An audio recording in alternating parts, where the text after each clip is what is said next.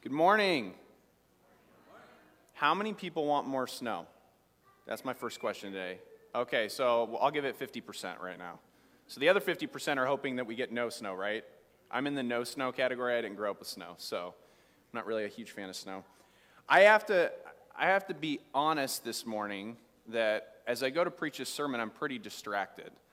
And part of that has come from just the events I've seen in this last week in our country, things that I've seen in just our community, and I'm actually very grieved by sometimes when I see the church lose what its mission is.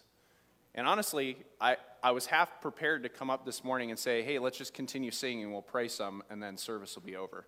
That's kind of where I was at and my heart was at this week. But what we're talking about today is actually what we need to be talking about as the Church of Jesus Christ. It is the only purpose for the Church of Jesus Christ. There is no other purpose. And so when there is the purpose is both maligned or misused, it grieves the heart of God, and it grieves me. So I want to pray as we dig into the scriptures this morning. We're going to be going around, moving around a lot, but we'll start in Matthew chapter 28.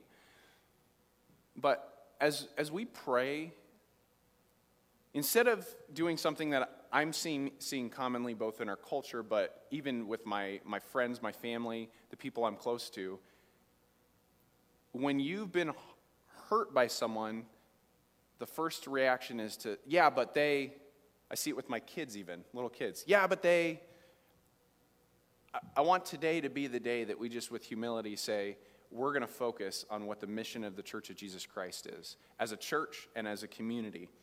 And so I'm going to pray to that end. Heavenly Father, we just come before you.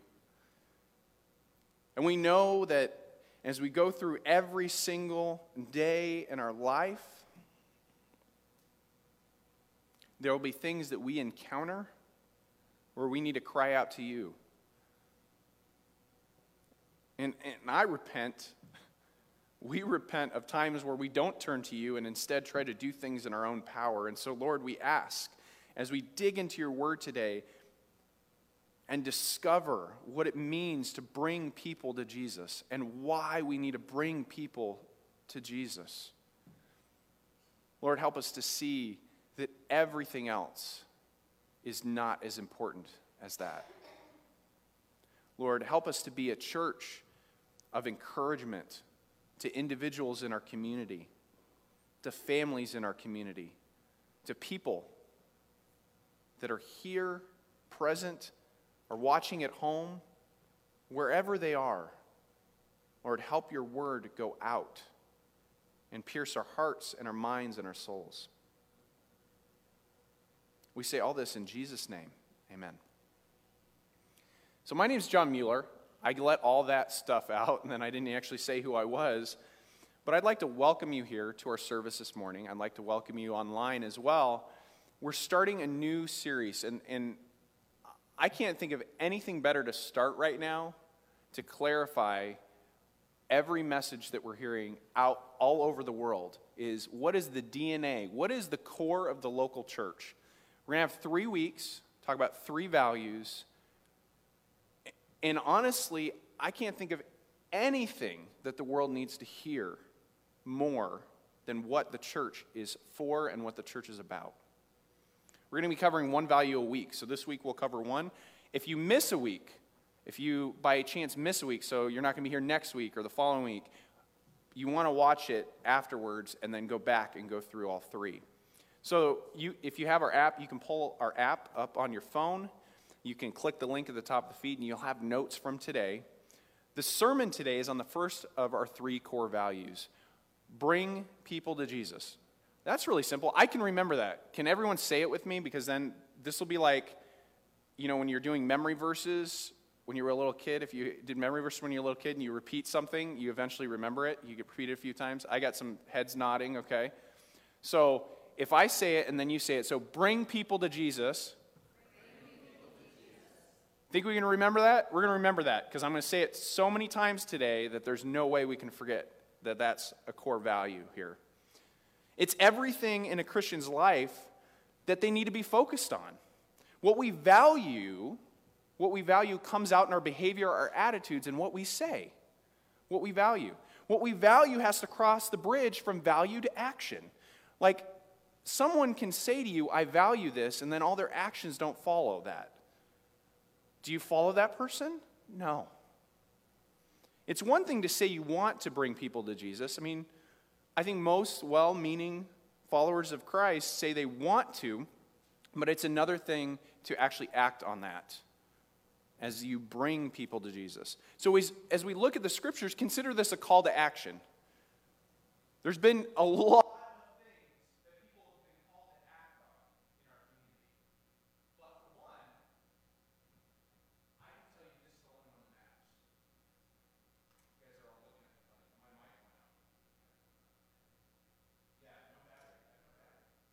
So, I'm just going to talk louder. Does that work? I've got a good voice. This is the first time this has happened to me. I think it's interesting.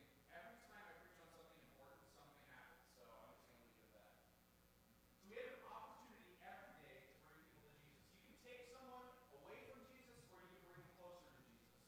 And really, that's what matters. Oh, thank you. Batteries? I can't imagine. Are people working or watching online and they're like, what's going on?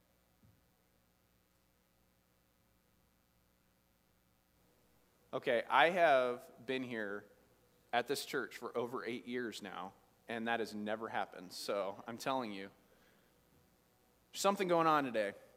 We have an opportunity to bring people to Jesus. I think the important thing that we've lost sight of is the fact that I, up here, you see me as a pastor, but in God's economy, we're the same. I'm a child of God first before I'm a pastor. You're a child of God first before you're anything else. And so when I speak today, these are the same words that each one of you can go into the scriptures, read, digest, and share with others. I'm going to go to Matthew chapter 28. Some of you might know this passage. It's verse 18 and 19 is what we're going to cover today. And then I'm going to go around and go to some different passages. But it says in Matthew chapter 28, it's Matthew, Mark, Luke, John, so it's the first book in the New Testament. It says, and Jesus came and said to them, so Jesus is saying this, all authority in heaven and on earth has been given to me. Go therefore and make disciples of all nations, baptizing them in the name of the Father and of the Son and of the Holy Spirit. I'm going to stop there. I know I stopped mid-sentence. The rest of you are going to have to come next week for the rest of that.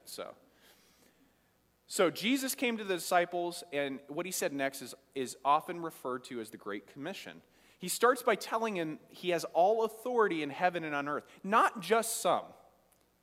You know, I think we start worrying and have fear in our lives. I've talked a lot about fear last year, but we have fear in our lives for people that have some authority over our lives, some authority. The reality is, who has the ultimate, final, and complete authority? Jesus Christ. It's not just some, it's all. This authority was given by God. Bringing people to Jesus. Bring people to Jesus is a core value of Sunlight Community Church. Why is it? Why is that important? Because Jesus has all authority. He has all authority.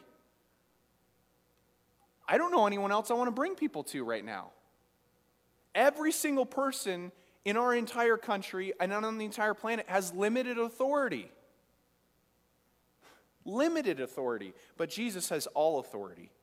Even before Jesus left earth, he had all authority in heaven. I thought that was interesting. When I read that, I thought, wait a second. He's claiming he's already got all the authority in heaven.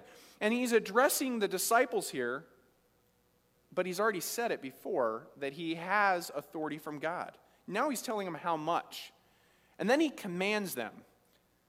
So, have you ever commanded someone to do something and they didn't do it? I say commanded lightly, because don't we all feel like when we tell someone to do something, it's a command? Jesus has all authority, and he's just said, go. I'm sorry. Even in any situation that my children are in, or anyone I'm at all connected to, still has a choice to do it. But God here is commanding and saying, go. It's interesting here. This has been misinterpreted sometimes. But go doesn't mean you have to leave where you're at. It means go with the purpose that Jesus has given you. It means you can serve where you're at and bring people to Jesus. It can be go to people in your community. It can be go halfway across the world. It means anywhere you are at, go with the mission that God's given the church. The only way we can do that is because we're empowered by Jesus' authority to bring people to him, to Jesus, making disciples of all people groups, nationalities, backgrounds, which is why I want to share with you. Jesus' followers are called to bring people to Jesus. Simple as that. There's a lot of things we're not called to do, and I've seen a lot of those in our country over the past year. And it mystifies me. Because when people look at the Church of Jesus Christ, they're not seeing what is actually there. Bring people to Jesus is a command. We have to tell others what Jesus has done for us, is doing for us, and will do for us, but also what he's done for them.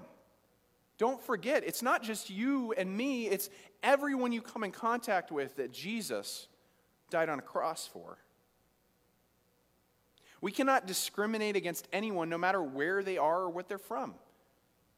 You ever notice that your mind starts turning and you start having thoughts when you walk in a space and you see people and you see faces and you automatically make certain judgment calls about them? I'm going to confess a judgment call I make constantly. If you are at Walmart at noon in your PJs, I just can't stand it. And if you've done that before, that's okay. If it's Saturday. That's a get out of jail free card. I say that to be humorous, but the reality is God doesn't look at that person any differently, but I might. You might. The problem that we have is we discriminate whether we even think about it or not. We're here to tell everyone.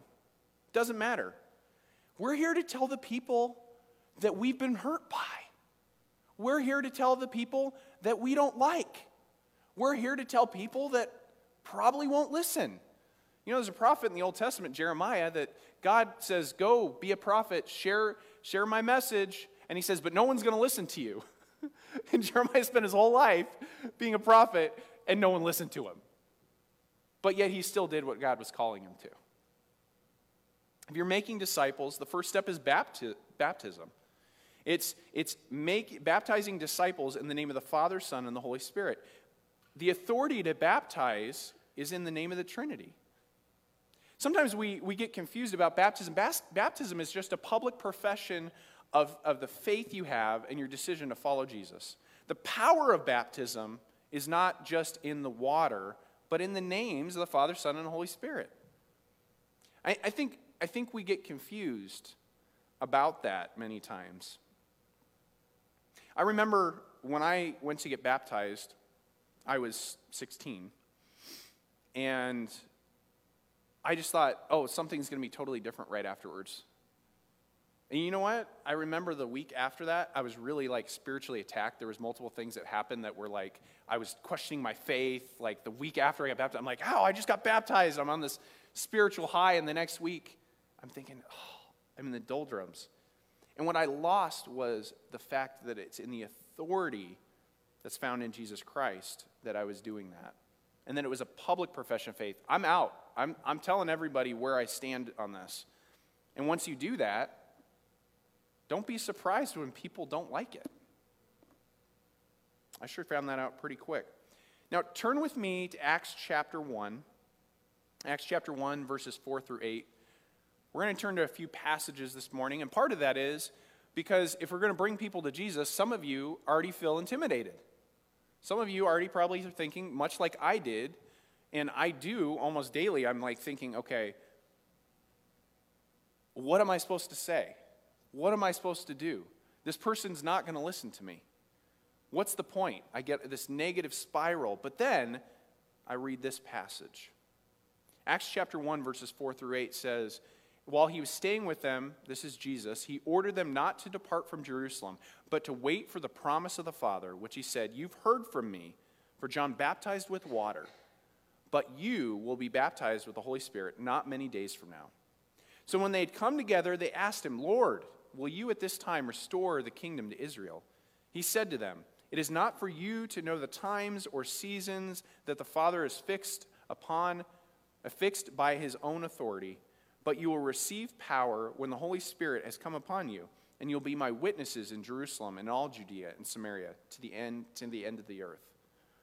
Jesus again is talking to the disciples, telling them to wait.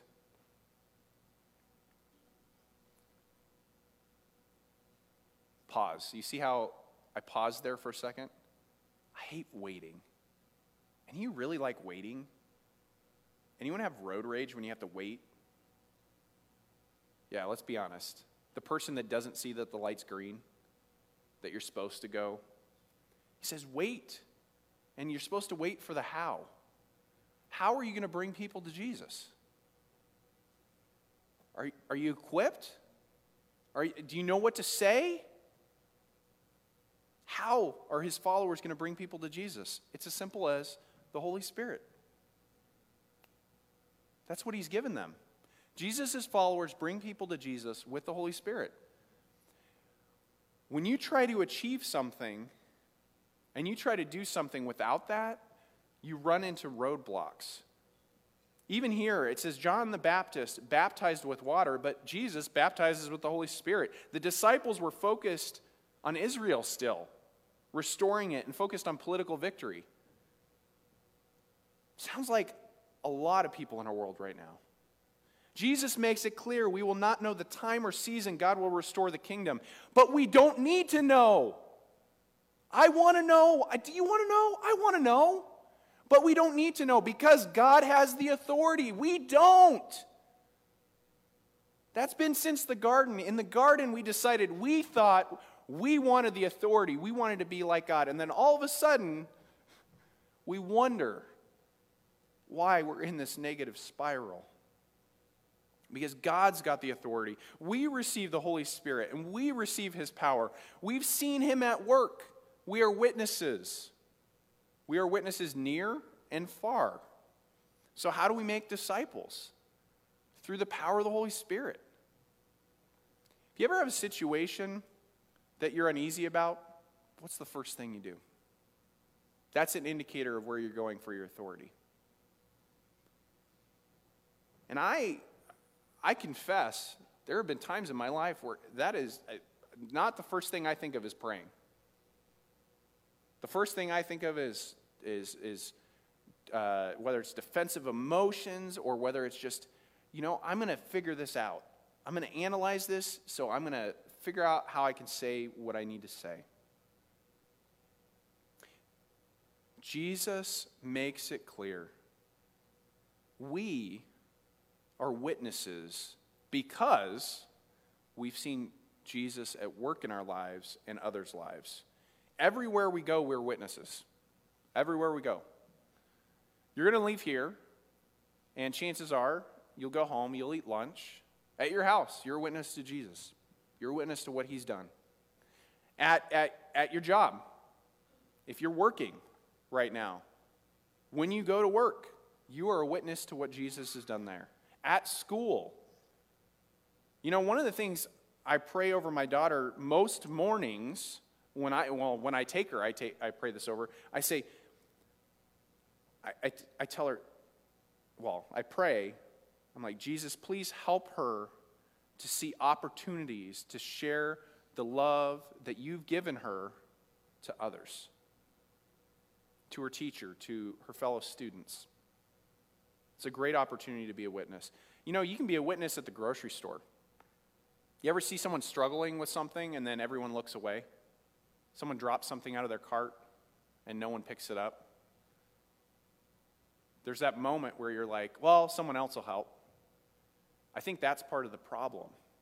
As we as Christians got to realize, we might be someone's only hope because of Jesus Christ. It might be on vacation. Have you ever been interrupted on vacation and someone's like trying to start a conversation with you? It happens to me all the time. Sorry, maybe I'm an extrovert. I don't know.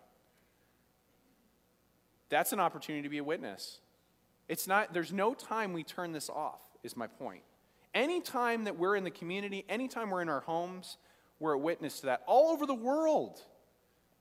If I were to limit the witness that each one of us individually can have to just our community, that would be too small. Many of us have family living all over the country. Everywhere we go, we can also do something else. We can push people away from Jesus. Does your witness draw people to Jesus or away from him? And I'm not talking about just someone that has an argument that's not founded in any truth. But do you really examine yourself when someone presents something like, I don't want to be like you because you are not like Jesus or what I see in the Bible? Are you relying on the Holy Spirit rather than your own willpower to be a witness of God's grace? You know, it's really easy as a pastor to spend all week focused on a sermon and completely forget the more important thing, that I'm a child of God and I need a personal relationship with Jesus Christ. And that personal relationship doesn't just come from preaching a sermon. It's just not. Are you relying on your own willpower or the Holy Spirit? That's a question we all have to ask. And that's a question that you have to wake up in the morning and go, okay, what am I going to focus on today? And I'll tell you what, every time I ask a question in a sermon, I also realize that you might have the same problem I have. Like when I walked up here and I said I'm distracted, one of the things that happens is we are distracted because we filled our lives with so much stuff. And when I say stuff, I don't mean just material possessions. I mean we fill our time to the max that we actually can't fulfill our commitments. It's very rarely that I find someone that's well managed in their schedule that they're not filled to the max in our current culture. I mean, I've seen people's like digital calendars when I go to meet with them, and I'm like, how do you survive? I mean, and I say things like, I thought I was bad. Well, the problem right there is we're starting to compare. And the reality is, God does have a pace for each one of us. How do we stay consistent in bringing people to Jesus? How do we stay consistent in that? And part of that is not filling all our time. Taking a Sabbath. This week, I tried an experiment. I tried to Sabbath. You know how long that lasted? Just guess. Guess. 5 minutes? No, not. It's not that bad. It wasn't 5 minutes. It wasn't a day. It definitely wasn't a day, but what I would consider Sabbath didn't last very long. And was it because of factors that I had under my control? Nope. It was factors outside my control. And I hasten to say that the object of pride here, when we talk about we want to bring people to Jesus, if we want to do that, and we know it's through the Holy Spirit, and we know that our time's too filled, we still get lost on the fact that God created in 6 days, and the seventh day he rested. And God's the one with all the authority that created the universe. And yet we think we can go 7 days a week, full tilt. Like on my lawnmower, there's a rabbit setting and there's a turtle setting. And I feel like we're on the rabbit setting all the time, and we need to slow down and realize that the turtle always wins the race, right? Isn't that the phrase? So, turn with me to Hebrews chapter 10. We need to be consistent, so how are we going to be consistent? Hebrews chapter 10 actually has multiple things we could address, and I could spend a whole sermon on this, but I'm going to skim over this. I just want you to know there's so much more here. It says, "Let us hold fast the confession of our hope without wavering, for he who has promised is faithful. Let us consider how to stir up one another to love and good works, not neglecting to meet together as is the habit of some, but encouraging one another, and all the more as you see the day drawing near." something I want to make a point of, that until I read this, and I read this, and I read this, because a lot of people over the last couple of years, it seems, have emphasized verse 25. But I've realized verse 23 is actually the important foundation here that leads to all the other verses. Holding fast to our hope in Jesus requires confession. If you are ever in a position where you're more afraid of the person you're talking to about Jesus than you are God, that is not a good place to be. It requires a confession if you have hope. Confessing that Jesus is the reason we live. He is why. He is the how. He is every reason of why we live now. This is what we live for, is Him. He's faithful to keep His promises. I can't tell you enough. The thing that disturbs me is that people are putting their hope in things that are not faithful to keep their promises. If you put your faith in me as a pastor every day of the week, and you come Sunday morning, and this is the only time you're in the Bible, the only time you pray, I'm going to let you down at some point. I will let you down. But Jesus won't. Jesus is the one that's faithful to keep His promises. It's just what it is. Jesus' followers bring people to Jesus by confessing our hope. If we don't talk about it, how will they know? If we don't act on it, how will they know? Being a witness requires a confession. If you've ever been in a court of law, you sit there, the witness is kind of ask questions. They just ask questions, and sometimes they plead the fifth, like, oh, I plead the fifth. You're just going to be asked questions. Being a witness is about the past, the present, and the future of what Jesus has done for you. We witness and we bring people to Jesus because He's faithful. As we witness, we need to put time and thought into encouraging others to love and do good works.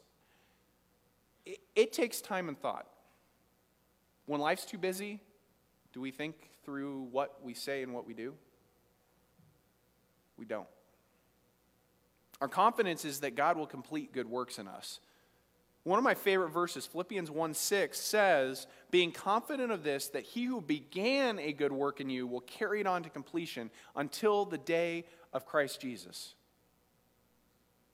That right there is so important to realize. We won't last as witnesses unless we have a bold confidence that God is faithful to complete the work He started in us. If we think He's not going to complete it, then that lack of confidence is the same thing that we're projecting to other people. Is that if He's not faithful, we will tell people that same thing. Verse 25 continues the thought by making clear to encourage one another, we need to meet. I'm going to tell you something that I think is profoundly true about life.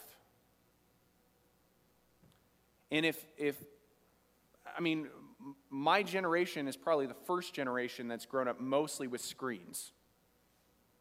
Like, entirely with screens. Is there anyone in here that did not have a TV as a child? Anyone? Anyone? Okay, 2, 3, wait, 5, oh, okay. Maybe there's more than one, okay. Think about this. We went from watching a TV to watching a TV in our hand that's with us all the time. That's my wife, by the way. Sorry. To everything we are so interconnected to. We are seeking constant stimulus. And in seeking that stimulation, we still gravitate to meeting with people in person. Naturally. I know there's a lot of anxiety, and I'm not telling anyone what to do. I am just saying there's something different about being in a room with someone and sharing that moment with someone. It's just a fact. Take it for what it is. It's like I say, texting is the worst form of communication. We could do anything better than texting. But yet, we all use it. At least most of us. Is there anyone that doesn't text? No judgment. That's actually a good thing. So why do we do that? Why do we meet in person? Why do we care about being around other people. And I'm not just talking about Sunday mornings. I'm talking about during the week. I'm talking about every chance we get. When I see someone at the grocery store right now, yeah, I'm wearing a mask, but I'm also like, I'm excited to see you, because it's like being a caged animal as an extrovert. Like we haven't talked in so long. Let's talk. I want to talk to you. But why do we do that? Why is that so important? Because the day is approaching, and what day, you ask, is the return of Jesus Christ. We are so short-sighted. Jesus is coming back. And you know what? My whole life, I'm 35, and my whole life I've always been like, why do all these older believers talk about the return of Jesus and what they're not focused on the here and now and what? I'm like, you know what? That's where I'm at this point. That's the only thing that we should be thinking about. He's coming back. Jesus' followers bring people to Jesus by being present. One thing I was accused of, which was true, before I went on sabbatical last year, there were so many times I'd be in a meeting with someone and my eyes would dart. You know where my eyes would dart to? Anyone guess? Come on, somebody a little louder. My phone, right? One of the things I realized now is I can't have anything facing me, because it's just like, honestly, I have like little to no attention control. I have to like flip devices and put screens down. Some people, they actually have their flashlight flash and their phone vibrate when they get a text or a phone call. I'm like, no, I can't turn that on, because that'd be like 3 a.m. No. Presence matters. Digital is good, but it's not enough. We have to gather together too. There are many ways to gather, not just Sunday mornings. Sunday mornings are important, I would say vital, but you can gather with a friend to have coffee. You can have dinner with someone in your home. I know that's honestly that's something that's people would consider maybe dangerous at this point. You can attend a circle or another Bible study or prayer group, but we need presence more than ever. And if there's anything that I'm going to look back on as a pastor with conviction, is that there is a complete mental health crisis in our country right now. And I think it's unpopular to say we need presence more than ever. What's happened this last year, what's happening now, in our country and all over the world, we are made to be relational. We are made, it's a functional part of who we are as human beings. We are made to relate to others and made to relate to God. And that's it. That is our purpose. God's given us a purpose. When you isolate, the mental, psychological, and biological effects have been well documented scientifically. There's many different situations happening all over the world at any given time. Many of them, I want to tell you guys this, I wrote this before the events of this week. I wrote this, and now when I say it, I'm going to get emotional, because it said many of them are driven by violence or government control of churches or religious gatherings. There's so many things all over the world to worry about, and we as believers are the hope of the world. And we can't stop that. When it's inside of us, we can't. In the case of many countries, people are gathering to worship Jesus or doing it undercover or at night or in secret.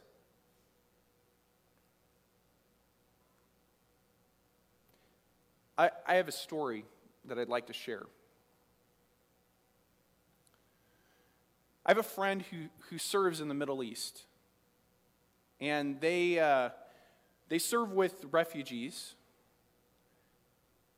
And they told me about the time they first attended a baptism. And I've told a few of you this story before, but they were taken to a house, and they got to the house, the door on the house, and there was a heavy steel door there. There was a camera at the top. The way they described it, it was almost like walking into a house safe, like it was a safe. Once they identified themselves, they went inside, and the door was locked behind them. Inside, there was a small pool, like a spa. I mean, it's in the Middle East. They've got, kind of spa-type pools. And people walked in to get baptized. And the pastor asked 2 questions there that we ask commonly in the church in the United States. One is something to the effect of, do you believe that Jesus Christ has saved you from your sins? And the second one was, are you going to follow Jesus for the rest of your life with all that you are? And those questions, they vary, but that's essentially what they are. But then there was a third question, and I think the third question is the challenge I have for each one of us today. It's the challenge I have as I came up here this morning. It's the challenge I've been thinking about this whole week, even before there were things and events that happened in our country that would lead me to believe that this is what we need to be challenged by.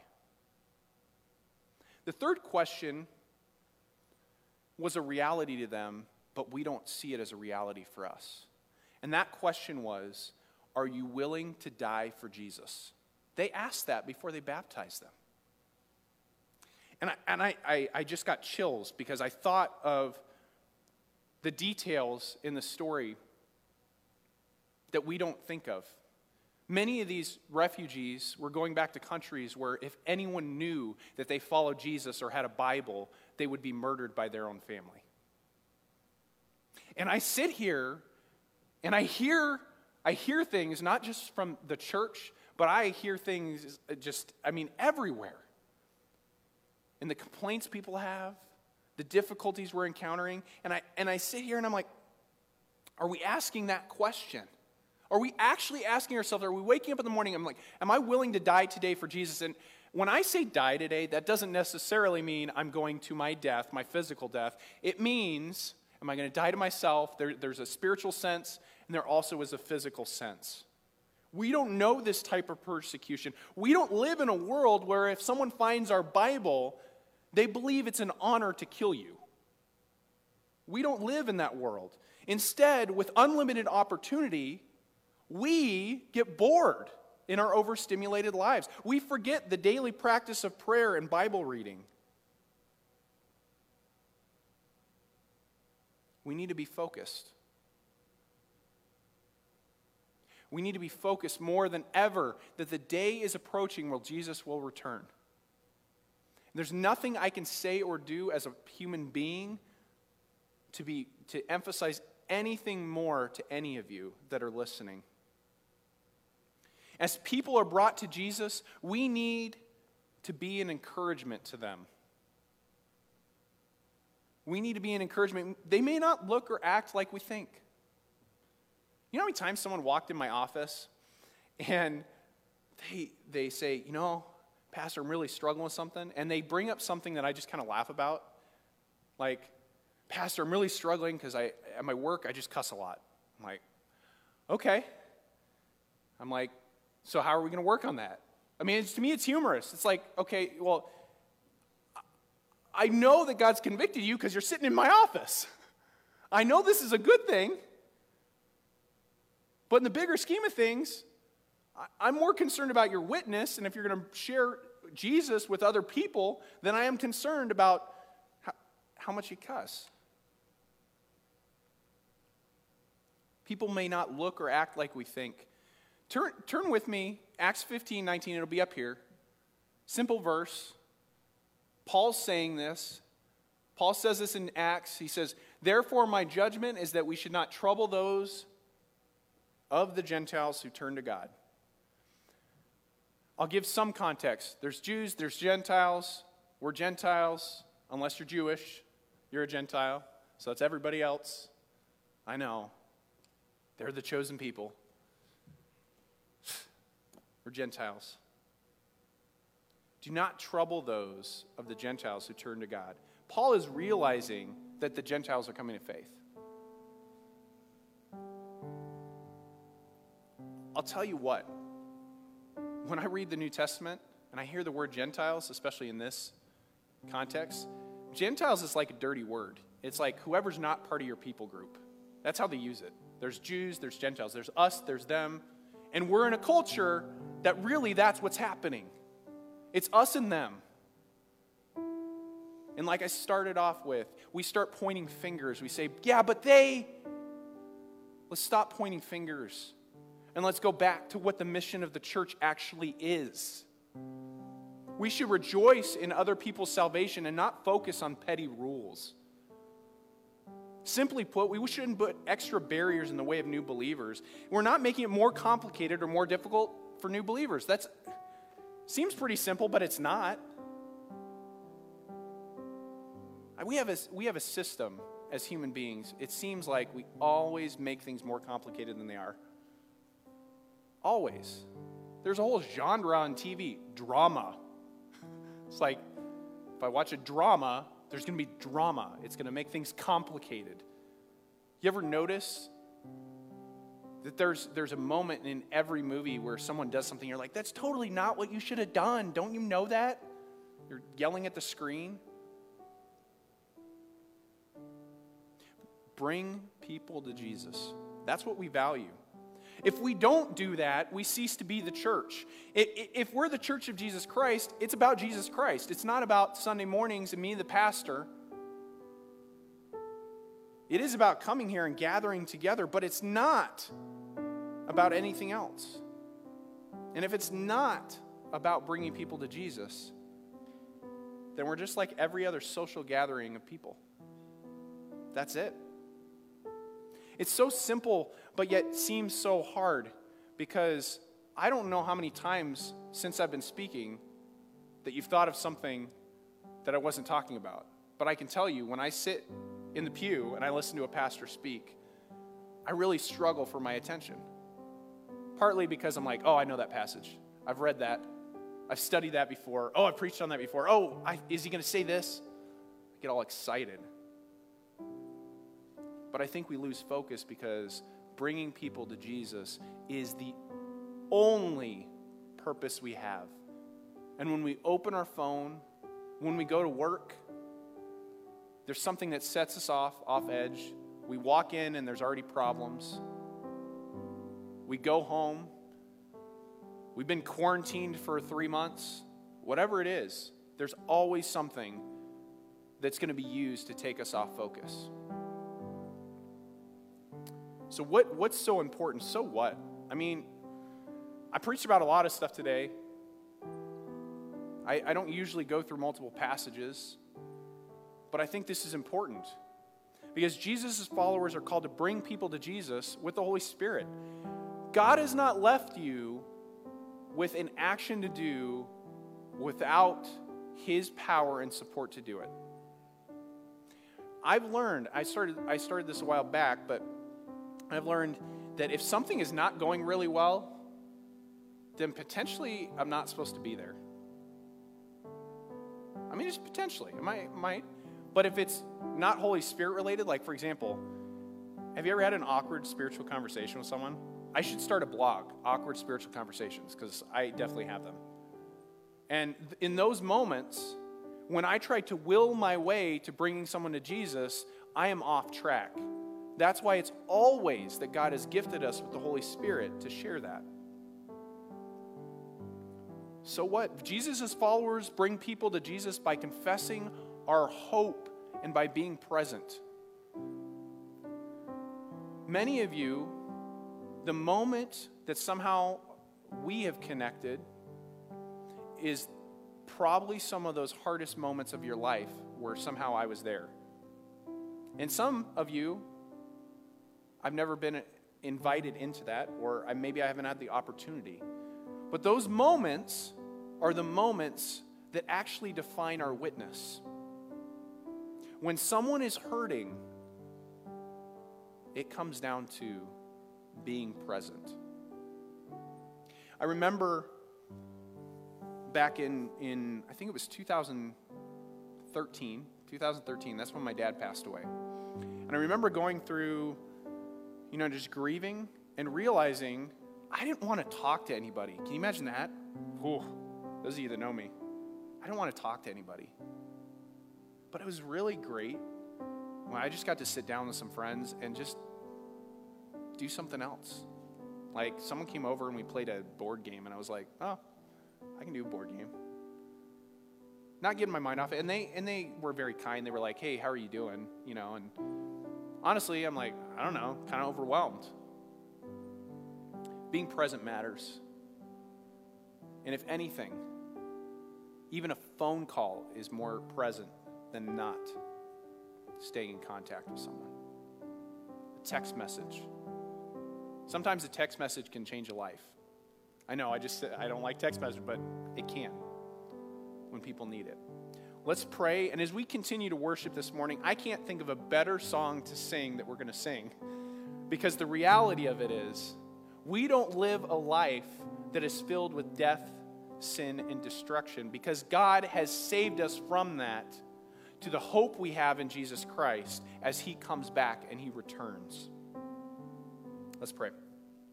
Heavenly Father, we come before you and we know as we read the Bible, we read the scriptures, we know we need to bring people to Jesus because he's got all the authority. There is no other authority on heaven and earth that is greater than him.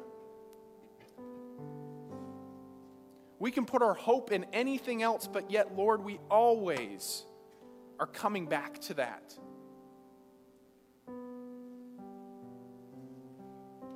God, challenge us with the question, what are we bringing people to? And if it's not Jesus, change our lives. Transform us from the inside out so that our words match what's in our hearts. God, help us to not be overwhelmed or concerned when we share with people, because we have the Holy Spirit. The Holy Spirit is the one that convicts and transforms on your behalf through us.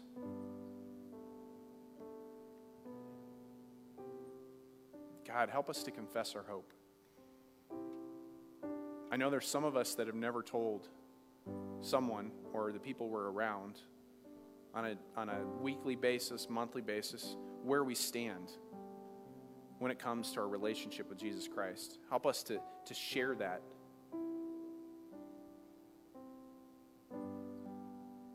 Help us to when they respond with, well, you do this, well, you do that, to respond with humility.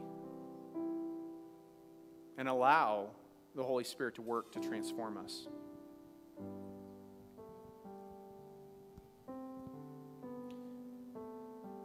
God, help us as your church to be a faithful witness as you've been faithful to what you've promised.